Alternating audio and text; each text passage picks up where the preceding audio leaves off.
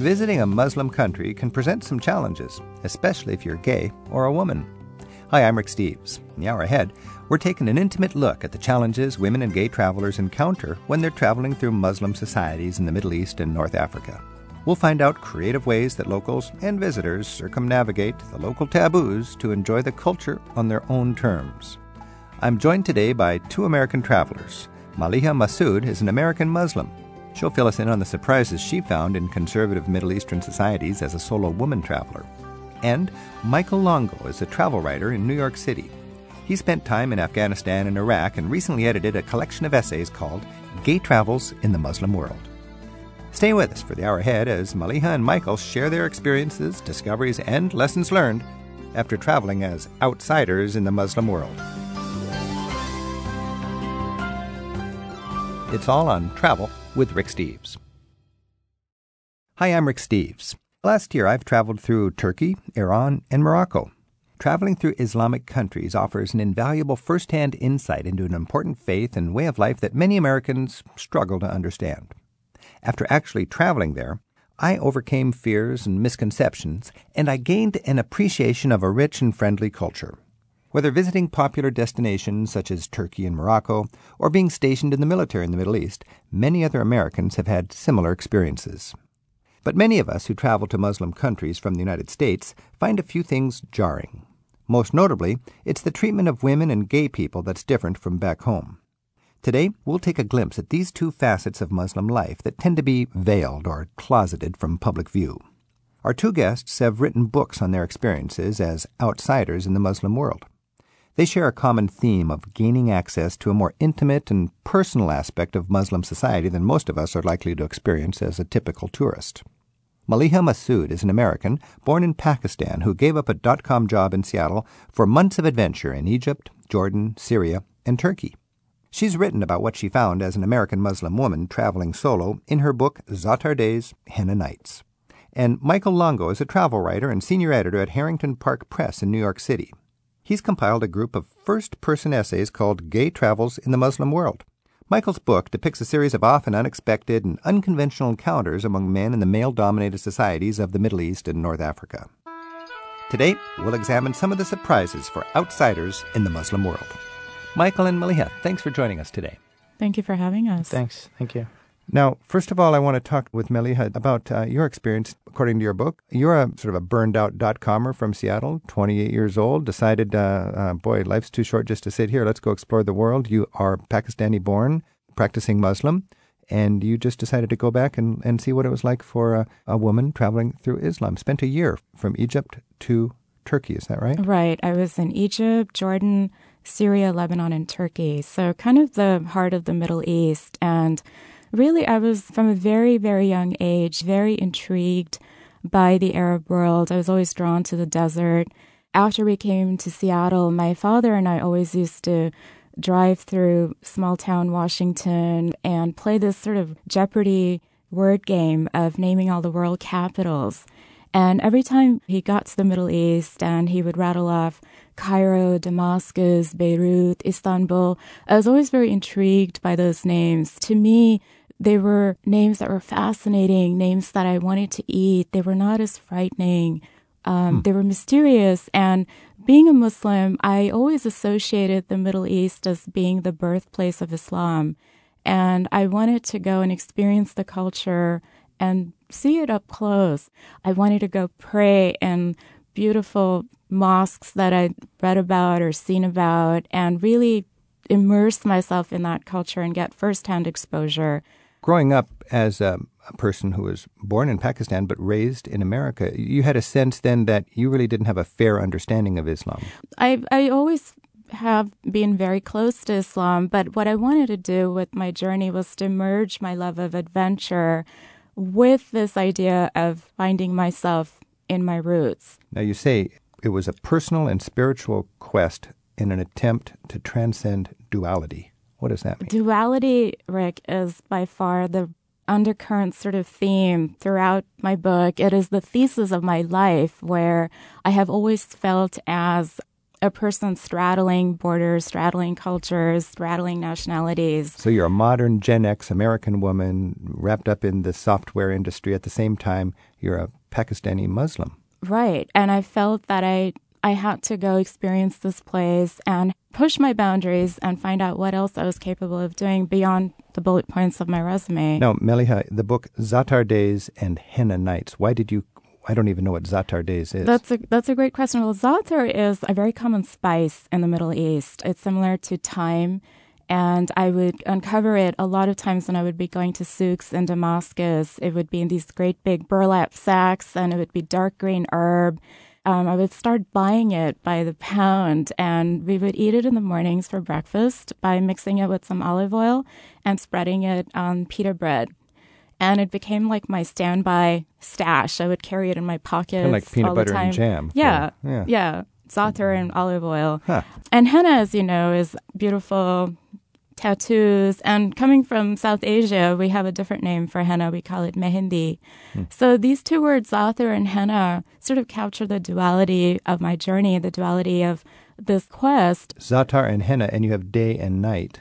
Is henna more dark and you wanted the behind-the-scenes sort of thing? Right. And Za'atar is a bright, fragrant market. Yeah, kind of like the day-to-day mundane things that you often have to negotiate when you're traveling. Because you wanted more than just a pile of castles and palaces that were your travel memories. Right. You wanted to get those henna nights. Right. Now, you spent a year on the road this way. Boy, the book is a fascinating insight into not staying in fancy hotels, but as a matter of principle. I don't know how much money you had, but you sure decided not to spend it. Because frugal. You're very frugal, and that drove you closer to the culture. You did this trip just before 9/11. Did you set out to write the book on this trip? Not at all. So now that's interesting. Most people take a trip in order to, who are writers, to write. But you did this trip without thinking you'd write about it. 9/11 happened. Tell me the whole story there. Well, I literally came back to Seattle on September 1st, 2001. 10 days later, 9/11 occurred, and for me, it was like sensory whiplash. I was having to deal with two starkly different realities. The reality of 9/11 and its aftermath spewing out on TV screens and the headlines, and the reality of my memory, which was this amazing, empowering, transformative experience I had just had from the Middle East, the very region in the world that was now being so demonized, so negative, and both of these realities were true. And I had to honor them both. And I decided to pay a tribute to my experience and as a way of writing about it, maybe shedding some more light and perspective. Talk about a whiplash. You come home, all of a sudden you're turned on by the wonders of Islam. 10 days later, you got people punching out Muslim people in the streets just because they think they're terrorists. Right. A different world for a Muslim in America. It really changed me. 9/11 is what made me a writer. Did you have an agenda in this book, given the fact that 9/11 changed America's perspective on the world? When I started writing the book, I wanted to keep it very true to that experience and really immerse myself in that voice, in that moment, as I had day to day discovering new things in the Middle East. The people that I met contradicted so many stereotypes that we have of Muslims and Arabs that the stories just sort of started to come out.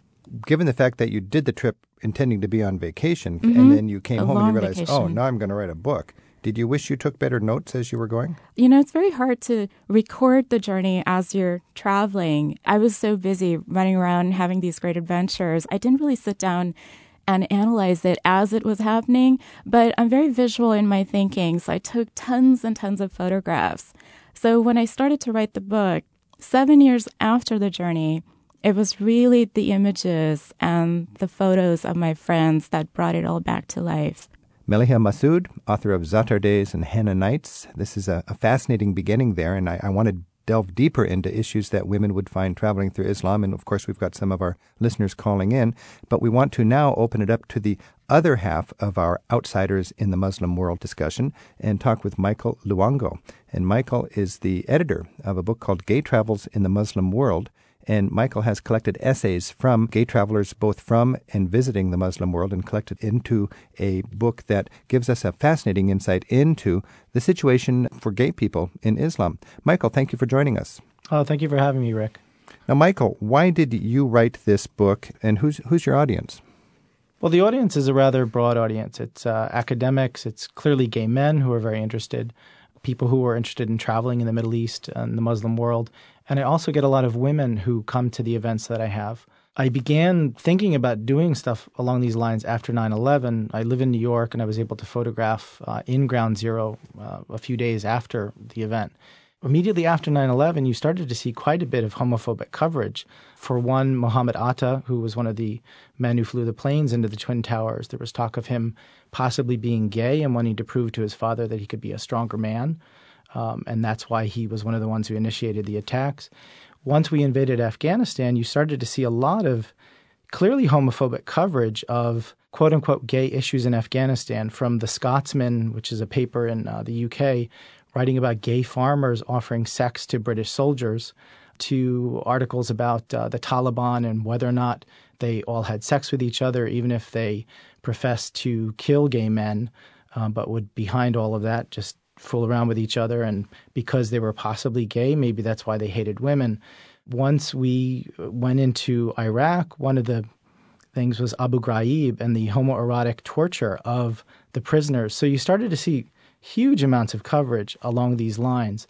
I began traveling myself in Afghanistan in 2003, traveled there in 2004 and 2005, and then finally Iraq. So I began to realize that clearly this is an issue, and clearly this is something in the news. Clearly this is something that needs to be told from a less homophobic and perhaps a more subtle, nuanced way. Okay, so you collected a bunch of people then who had ways to contribute to what you saw as a misunderstanding promoted by the media. And we've got a collection of 17 different writers that have told their story then in this book, right? 17 plus myself. In selecting the authors, what were you looking for, and then what did you get?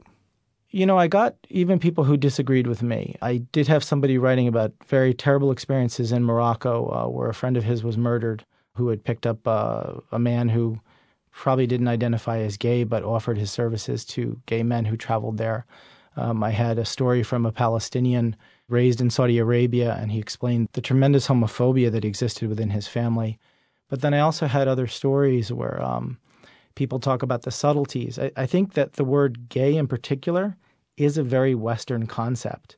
In Arabic and Muslim cultures, which are very homosocial, where men socialize primarily with men, the idea of being gay doesn't necessarily exist, but when men get together, homosexual as a behavior can happen. And one of the things that was very important to me was to get stories that sort of discussed this conflict, which I think once people go to the Middle East and they see how nuanced it is, they have a better understanding of what is wrong with some of the homophobic coverage that's in the media. Okay, so we've got this issue of to do versus to be and what is permissible and what's not. I'm Rick Steves. This is Travel with Rick Steves. Today we're talking about outsiders in the Muslim world. We're talking about feminist issues and gay and sexual issues in Islam.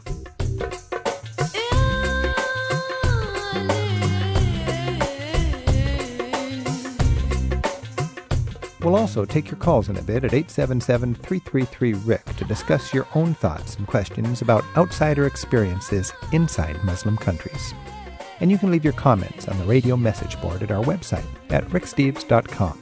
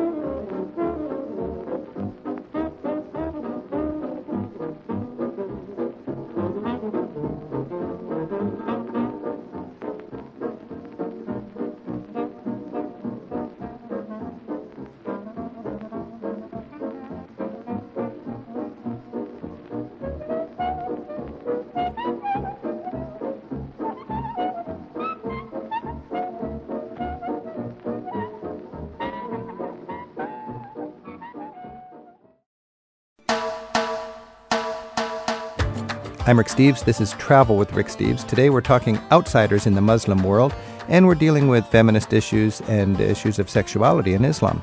I'm joined by Maliha Masood, a Muslim Pakistani American. She's written a book called Zatar Days, Hannah Nights, Adventures, Dreams, and Destinations Across the Middle East, based on her experience of a year just delving into Islam as a single woman traveler. And we're also joined by Michael Luongo. He's the editor of a book called Gay Travels in the Muslim World.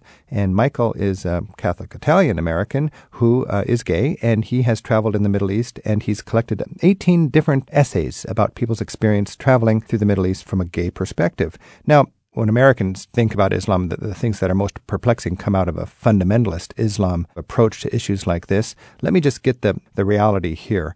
Maliha, from a woman's point of view, what's the state of women in Islam that is most perplexing from an American point of view? What's the reality for women in Islam? Well, I think, first of all, when we're talking about Islam, you really have to ask yourself what angle you're looking at. You can look at Islam as a culture, there's Islam as politics, there's Islam as faith. And when we're talking about women in Islam, what often happens is there's a rift between perception and the inner reality of Muslim women, which really varies enormously across families, across individuals, across society. So there is no monolithic women in Islam kind of a perspective. It's very, very diverse. But what if somebody's quoting Muhammad about a woman's place in society? What's the catchphrase? It would depend on the individual interpretation. If you're a progressive Muslim, if you're a feminist, then Muslim women are empowered. They're not oppressed, as typically believed. You can be a woman who veils and still be strong and outspoken, as I met many women in Cairo that way. It's a matter of interpretation. Okay. And if you're an Archie Bunker Muslim, what would you say about women? You might then say that there are some issues to resolve. Archie wouldn't say that. Well, Archie Bunker wouldn't really have any problems with that. Okay, so there's really not... My daughter got back from Morocco as a 17-year-old there, and it blew her away how women could be kept down on the streets and veiled, but still empowered. It was a very complicated, and it's so dangerous that we just have a simplistic look at it, and it just really challenged her. Veiling in particular, because I teach this course called Burqas to Catwalks. It's a very accessible sort of course on women in Islam at the University of Washington, and it's gotten a huge amount of interest. I've got 3 professors who were enrolled in my class last semester. And oftentimes the things that we come up against constantly is this idea that Muslim women are oppressed, they don't have a voice, and they're living in this very rigid faith. There's all these rules and that kind of thing. And what I'm trying to say is, you know what? It all comes down to interpretation. It's the women themselves and what they perceive. I mean, when you look at a thing like veiling, even in one family like ours, everyone is coming to it from different angles. So a well-educated, modern Islamic woman could be veiled and very comfortable with that. Absolutely. And happy with her state in society. Absolutely. Oftentimes, veiling is a very politicized persona and identity, and it becomes a symbol to come back to your roots, or it's a backlash against Western values. So there's many different levels to it. And it's important to look at the gray shades rather than this sort of black and white notion of oppression versus liberation. Is there a difference in a woman's place on the street as in the home?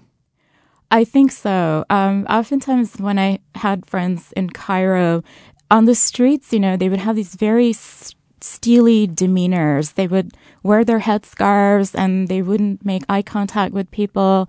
And when they came home, you know, they would fling their scarves and it would be all happy-go-lucky, very, very open and free with their questions. So there were 2 different I found that versions. I was in Turkey for Ramadan, and I was so fascinated by, frankly, sexy young women wearing the complete religious conservative garb, and I knew there was some very exciting clothing under that and high heels. And these are beautiful women. And then they would go home or be more casual, and they wouldn't have that veneer of conservative fundamentalism. Do you find that in your travels? Oh, absolutely. And I often think that veiling can sexualize a woman just as much by hiding her adornment. So the very fact that, you know, you're covering your hair is So that can be appealing it can be a Muslim big man turn-on. or somebody who's Absolutely, tuned into that. absolutely. And women know how to use their eyes a lot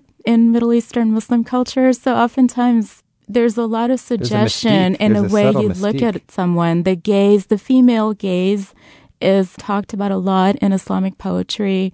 There's a parallel, I think, in the Hindi cinema, because the very, very subtle sex, but really sexy. Mm-hmm. But there's barely a kiss on the screen. Mm-hmm. It's all in the suggestion. It's all understated. Okay.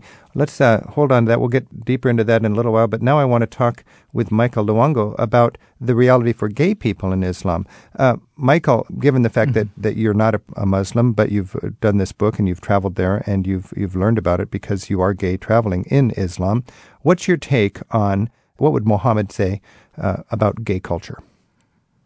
Well, I want to say that I really agree with a lot of what Maliha had said, and a lot of it would also apply to gay issues or homosexual issues within the Islamic world.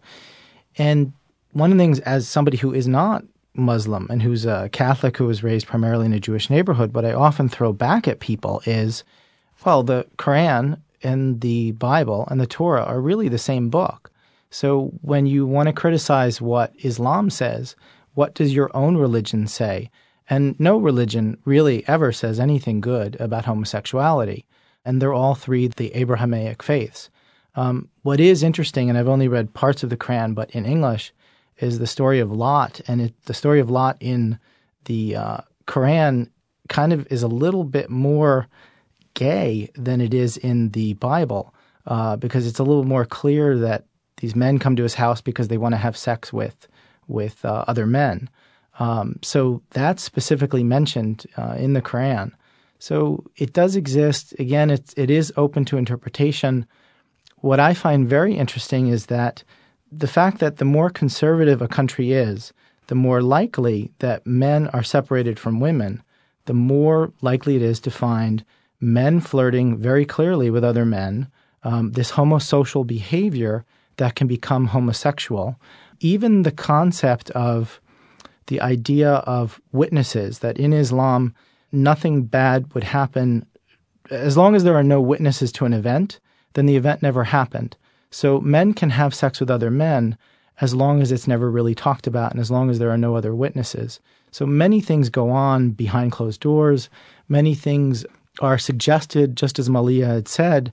There's this sort of very furtive nature to much of the Islamic world. And given the strict social mores and the taboos and so on, do you find people give people a little more private world to do things that wouldn't be accepted on the streets? Well, what really struck me in particular in Afghanistan, and I'd read so much of this before I went there, was about men having sex with men. And then I found that sometimes the religious environments were the areas where men flirted more heavily with men or even actually brought up the subject of sex with other men.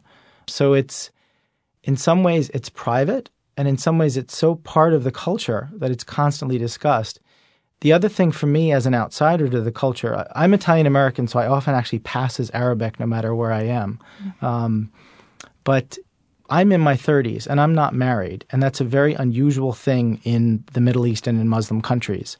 So even if it's not quite stated that I'm gay, men there have an idea that I'm probably a gay Western man. And things can lead to other things, or they can bring up things, or they can be a little bit more flirtatious. Also, because I'm an outsider, I can also have different experiences from somebody of the culture, where somebody may step over a boundary that they wouldn't with somebody from their culture. So as a gay single American traveling in Islam who's open to romance, do you find you're approachable? Yeah, I do. The other thing... Is it dangerous? And this is something... Do you have to be careful? Yes, you do have to be careful. You definitely have to be careful. Why but do you have to be careful? Find, well, because depending on the country that you are in, technically it would be a violation of the social mores, even if the furtive nature of everything it's everywhere, and yet it's forbidden. In a certain way, it's sort of like going back to the 1950s here in the U.S., where clearly teenagers wanted to do something, but it was against the culture to do it. So does that heighten sort of the adventure and the I think it can, because flirtation is very important in Muslim countries in ways that are a little bit different from here. I think in the same way that Malia had said, that the eyes are very important for women. The eyes are very important for men. In the United States, men are taught not to look directly into other men's eyes when they're speaking to them, Right. Depending on the situation. Muslim men will really gaze into each other's eyes. It's not necessarily a flirtation mechanism, but it is very different from what we're used to. So there's like unspoken communication going on with this deep eye contact. Yeah, and sometimes even physical contact. And do they highlight their eyes? They've got this makeup, kohl, right? It depends on the country. In Afghanistan, it's actually rather common. It's not necessarily a gay thing. I want to make that very clear that what is feminine in our culture and a marker of being gay is not necessarily the same within Islamic countries, within the Middle East. But if men do wear makeup, it's on their eyes. Yeah, it would be kohl around their eyes. That's not something that men in the cities do, but it's men in the country. We have lots of pictures of the Taliban, and the Taliban was actually a movement of rural men. Now, Michael, you mentioned something that, and I picked it up also by reading your book. There's this notion that in strict Islam, a man will never see a naked woman unless he's married to her. And you say that might even contribute to that there's more opportunities for intimacy among men. Did I get that right? Yeah, that's definitely right. Well, what happens is that to have sex with a woman is so haram, to use the word in Arabic for forbidden, that you could be put to death, that you could be completely ostracized. I mean, we know all about the honor killings, particularly for women. It's very dangerous for a man to have sex with a woman in the Islamic world, depending on how conservative the country is. It is much easier for a man to have sex with another man. The behavior is not the same as identity. So if a man has sex with another man because he's only in environments with men, there's nothing strange about it. Men can hold hands. Men holding hands is not a gay thing, but it means that men are intimate with each other in ways that they would not be in the West and in ways that they cannot be with women. And one thing can lead to another. In some of these countries I've been in, they say that it's better to have sex with a man because that's fun, and to have sex with a woman, well, that can be deadly. Wow. But again, it all depends on the country. Before we go on, you made this very interesting point, and I want to get Meliha's take on this because, you're a gay guy, but you're not Muslim. She's not gay, but she is Muslim. So we'll get Meliha to weigh in on this in a sec here. But you said this behavior versus identity. And then in your book, you talked about to do versus to be. Yes. Tell me what that is all about. Well, I think in the West, and again, this is part of my being an outsider to the culture, whatever we do in the West, it's our identity. In the Middle East and in Muslim countries, and again, that's a broad generalization, to do something is not to be. So two men can have sex with each other, but that doesn't mean that they're gay in the Western sense. So they haven't come out and declared themselves as gay. Is that the idea? Well, see, if you say the word come out and declare themselves as gay, you're putting a Western perception on behavior in another culture. And I try to make that very clear that, and I use the word gay because it's just a shorthand, but our behavior there is not identity. So it's not about coming out. It's a different look at so the a man actual could be behavior. A man could be an established business leader who's happily married, and on the other hand, he could be having sex with other men. Completely into the gay world behind the scenes. He wouldn't be living in America. That would be like stressful. You'd be living two different realities. Well, we might use the term on the down low, like Governor McGreevey, I guess, having something very public and then something behind the scenes. But again, we're using a Western perception of to do is to be, which is different from there. Sexuality is perhaps more fluid. Okay, so to do is not necessarily to be. That's the bottom line then for the gay world. That's the bottom line, yes. Okay, I'm talking with Michael Luongo. He's the editor of a collection of 18 essays in a book called Gay Travels in the Muslim World. And we're talking with Meliha Massoud, who is the author of Zatardeh's Henna Nights, Adventures, Dreams, and Destinations Across the Middle East by a woman traveling alone. Meliha, this must be interesting for you. You're Muslim, and here we are, two Christian guys talking about gay Muslim issues. Set us straight, or whatever you want to say. Well, one thing that often occurs to my mind, and I'm thinking this as I'm hearing you talk, is there's always this idea of things that you cannot do if you're a Muslim. There's all these taboos that apparently you cannot breach, and having sex is one of them. Muslims tend to have a short acronym breaching these taboos, which I refer to as BCD, behind closed doors, which implies that there is a form of subterfuge that happens across societies where you do break the taboos. You can go and have sex with your girlfriend as long as it's within the privacy of your own home. It is not something that is absolutely forbidden. It comes down, again, to what I was saying earlier, individual tastes, what level of society you're coming from. Muslims can and do drink, despite the official taboo that alcohol is forbidden in Islam. So there is always, always, always a duality between what you cannot do by social norms and what you can do by individual discretion that is very, very similar to other countries. And there you get back to this duality thing, which is one of your themes in your book. And in your class, I would imagine, you teach that class from burqas to catwalks. As a Muslim teaching Americans to better understand Islam, what's the frustration? Are we trying to make it too simple? Do we insist on looking at it? It's the perception. It's always the perception, and people thinking that Islam is this rigid, monolithic religion that prevents you from doing things. There's all these barriers that you cannot cross. And what I'm trying to say is, look, there are no rules. It really comes down to how you interpret the religion. But you can say there's no rules, but when you have a theocracy, a government that is fundamentalist Muslim, they make rules that they inflict on their people, don't they? And that's why you get people who cross the line who get stoned in public. Right. Stoned meaning throw rocks at them until they're dead. Right. That is an unfortunate reality. And so that's really maybe the crux of the thing here. So Muhammad might say, we got a problem here, and it's because governments are making everything black and white. Mm-hmm. When I wrote my religious ideas, hoping people would interpret them. Do you really? Right. That is always the case. That is the Taliban version, the honor killings that we see. That is not Islam as faith. That is not the Islam that I grew up feeling empowered by. That is an Islam made by governments and mullahs and politicians. And I would imagine it's just as frustrating for you as a Muslim to see this kind of fundamentalism. Absolutely. That it is it's for a very lot of sad. Christians to see that sort of, it's my way or the highway fundamentalism in the Christian faith. Ne mektup geliyor, ne haber senden. Söyle de bileyim, bıktın mı benden? Ne mektup geliyor, ne haber senden. Söyle de bileyim, bıktın mı benden? I'm Rick Steves. This is Travel with Rick Steves. Today we're talking about outsiders in the Muslim world, and we're joined by Michael Luongo, the editor of a book called Gay Travels in the Muslim World, and Meliha Massoud, who's written Zaatar Days and Henna Nights about her adventures traveling across Islam. I'm Rick Steves. This is Travel with Rick Steves. Today, it's outsiders in the Muslim world, and I'm joined by Meliha Massoud, who's written Zaatar Days and Henna Nights, and Michael Luongo, who's written Gay Travels in the Muslim World.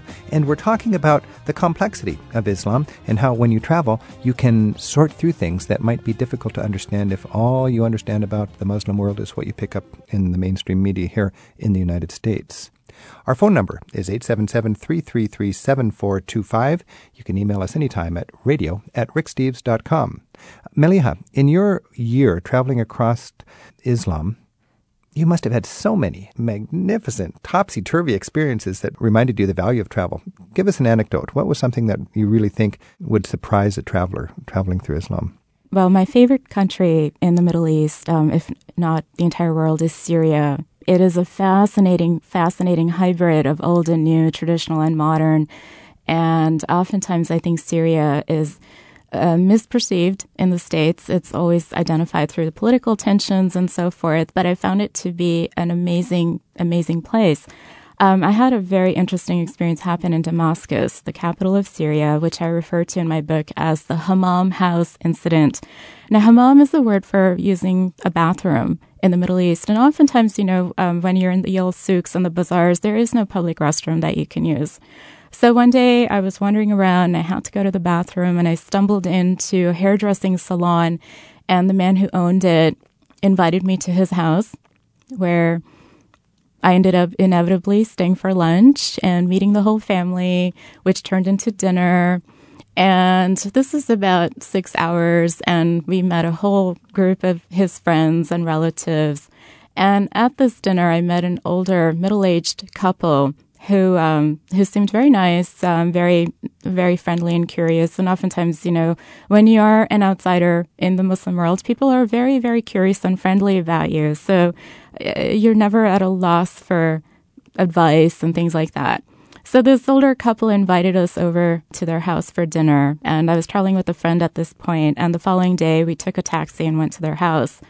What I didn't know is after the appetizers and the drinks and the coffee, this couple invited us into their bedroom. And all of a sudden, they were opening up their bureaus and their closets, and all these fancy clothes and skimpy lingerie were flying across the room. They were Syrian cross-dressers in a very conservative country. They were trying to challenge the taboos, and they wanted my friend and I to join in. We didn't quite know what to expect. I've been offered food where I didn't want to accept it because it didn't look very good, and I thought, well, it's polite, I better eat it. Here you're offered an adventure, and it would have been impolite for you not to. At first, I sort of thought it was Halloween, Syrian style. It wasn't up to me to judge what was going on. So what'd you do?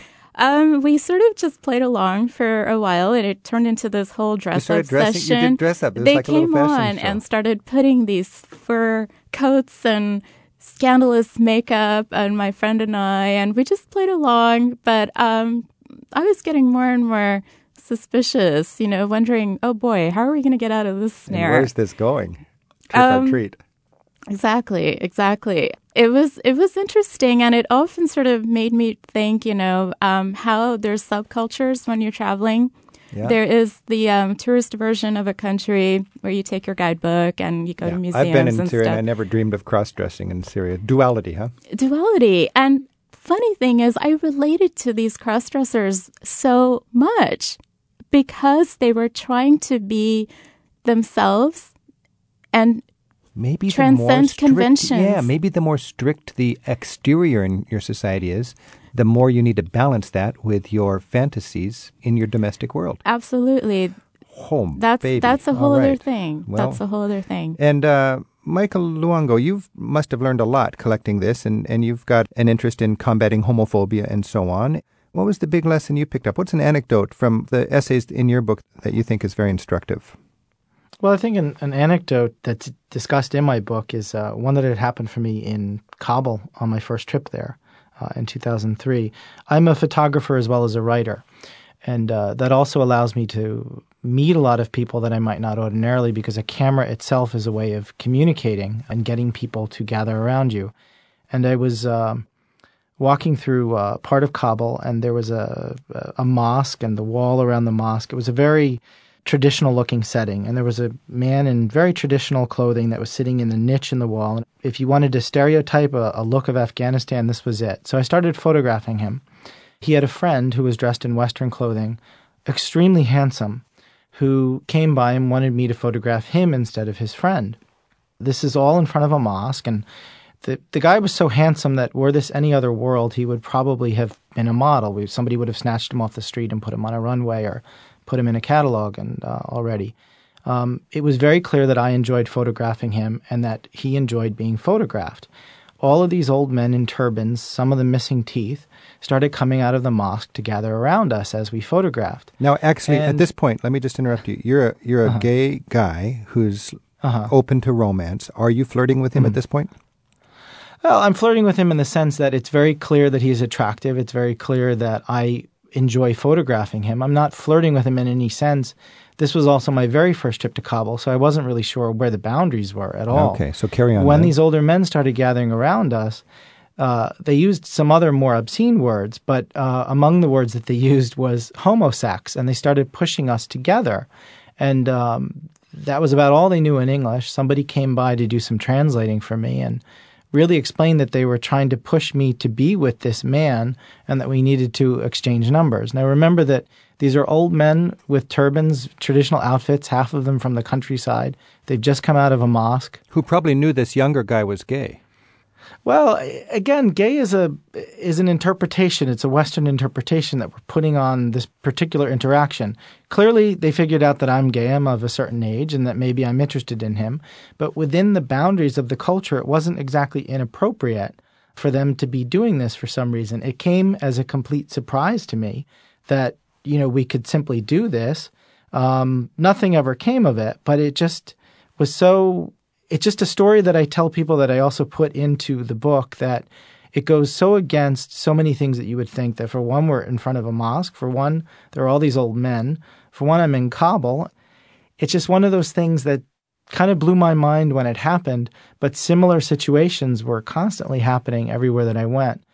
The other thing about traveling within the Islamic world is the hospitality. And I think, Maliha, you talked a little bit about it as well. I mean, people really they're curious, but one of the things about Islam that's very important is welcoming people into your home, Absolutely. Welcoming people. Oh, it's a huge thing I've experienced. Mm-hmm. You just walk down the streets. You got Yeah. enthusiastic offers to come home every day. You can go home with, Absolutely. and it's pure love of getting to know people and having a person from far away come into your home and show off the friend you found from the West that you can bring home and not wine and dine, but lavish them with your hospitality. And a traveler is an honored guest in Muslim societies. It would be an insult if you refused their hospitality. That's one of the beautiful things about traveling in Islam from Morocco to Malaysia.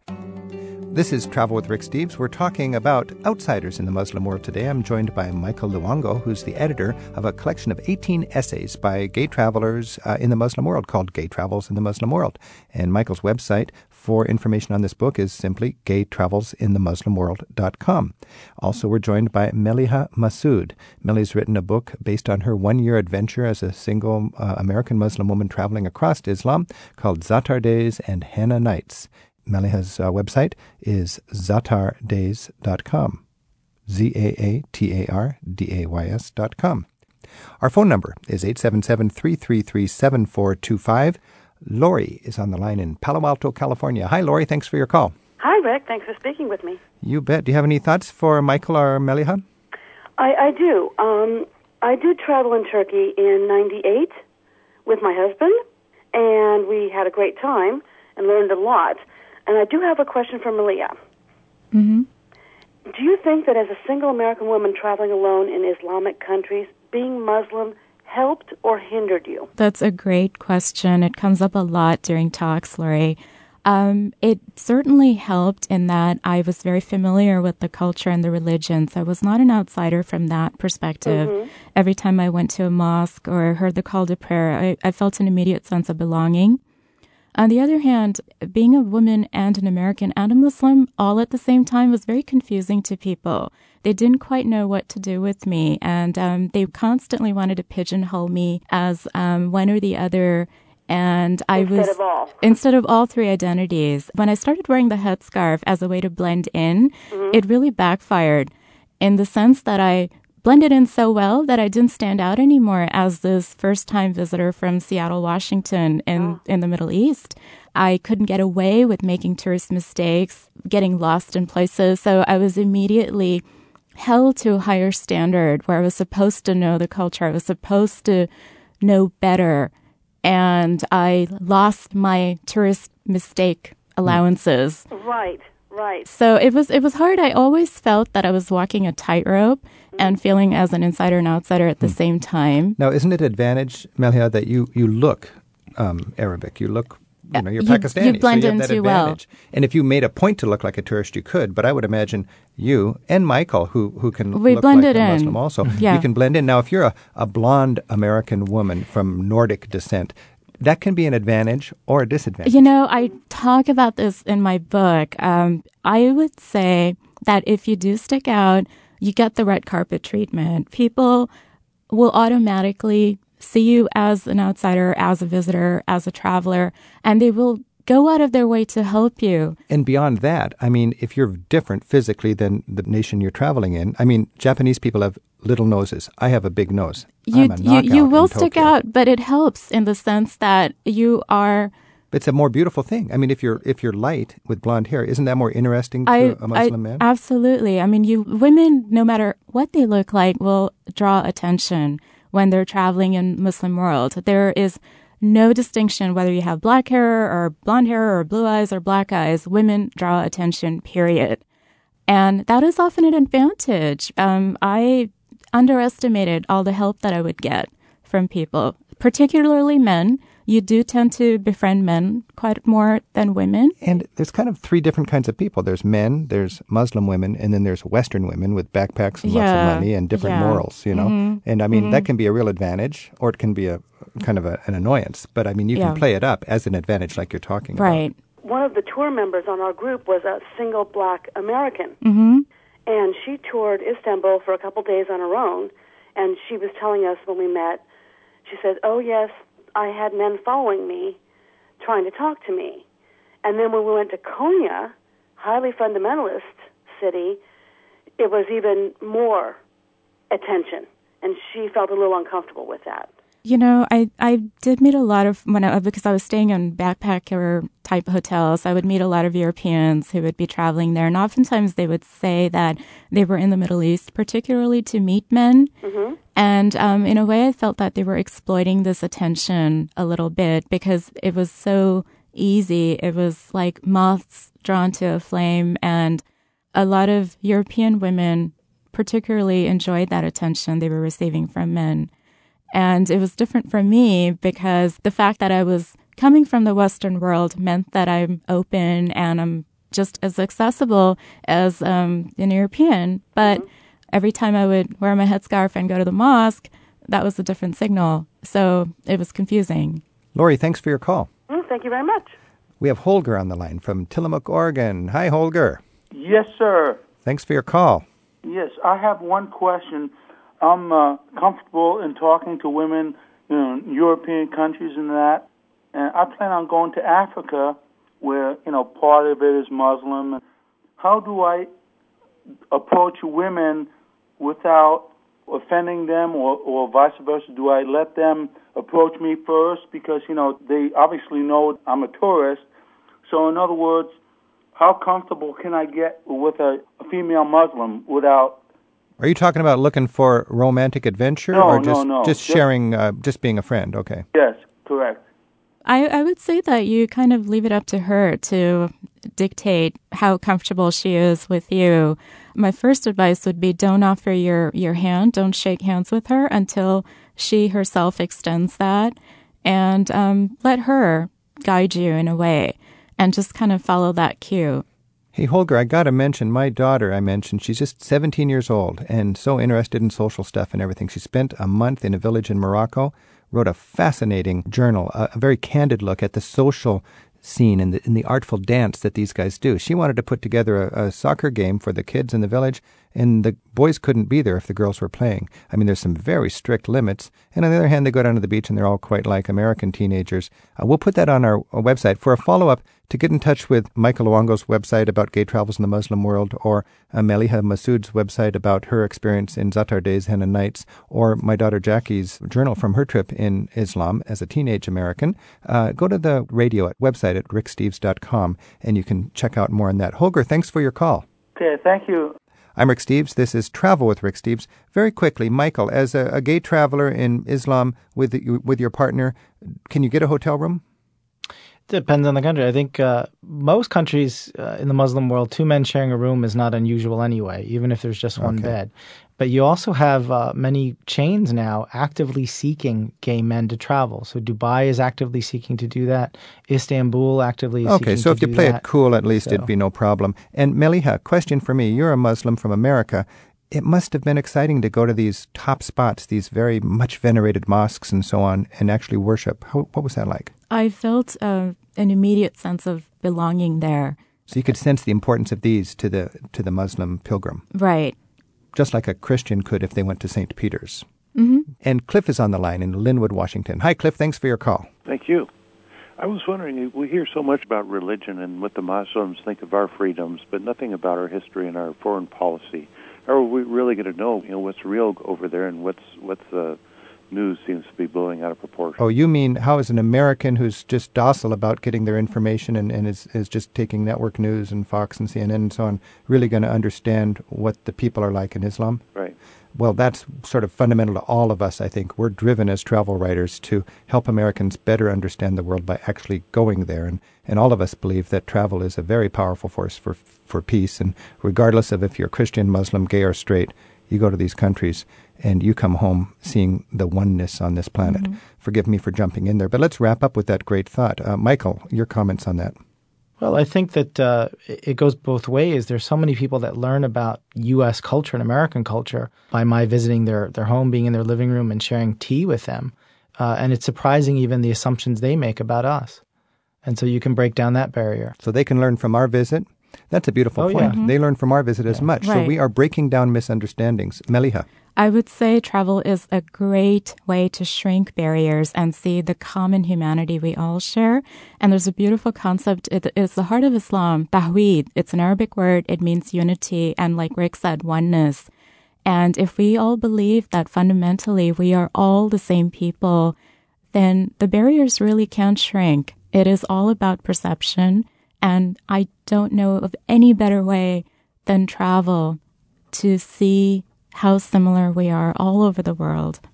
Amen. Thank you very much.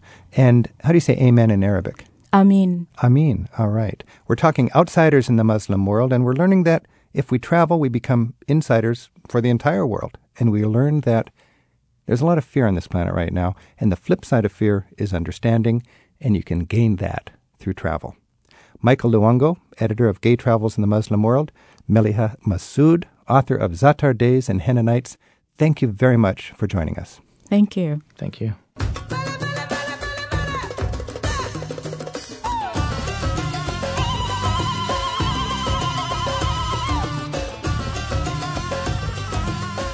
Travel with Rick Steves is produced by Tim Tatton at Europe Through the Back Door in Edmonds, Washington. There's more online, including listener feedback and archived audio on demand. It's in the radio section of our website at ricksteves.com.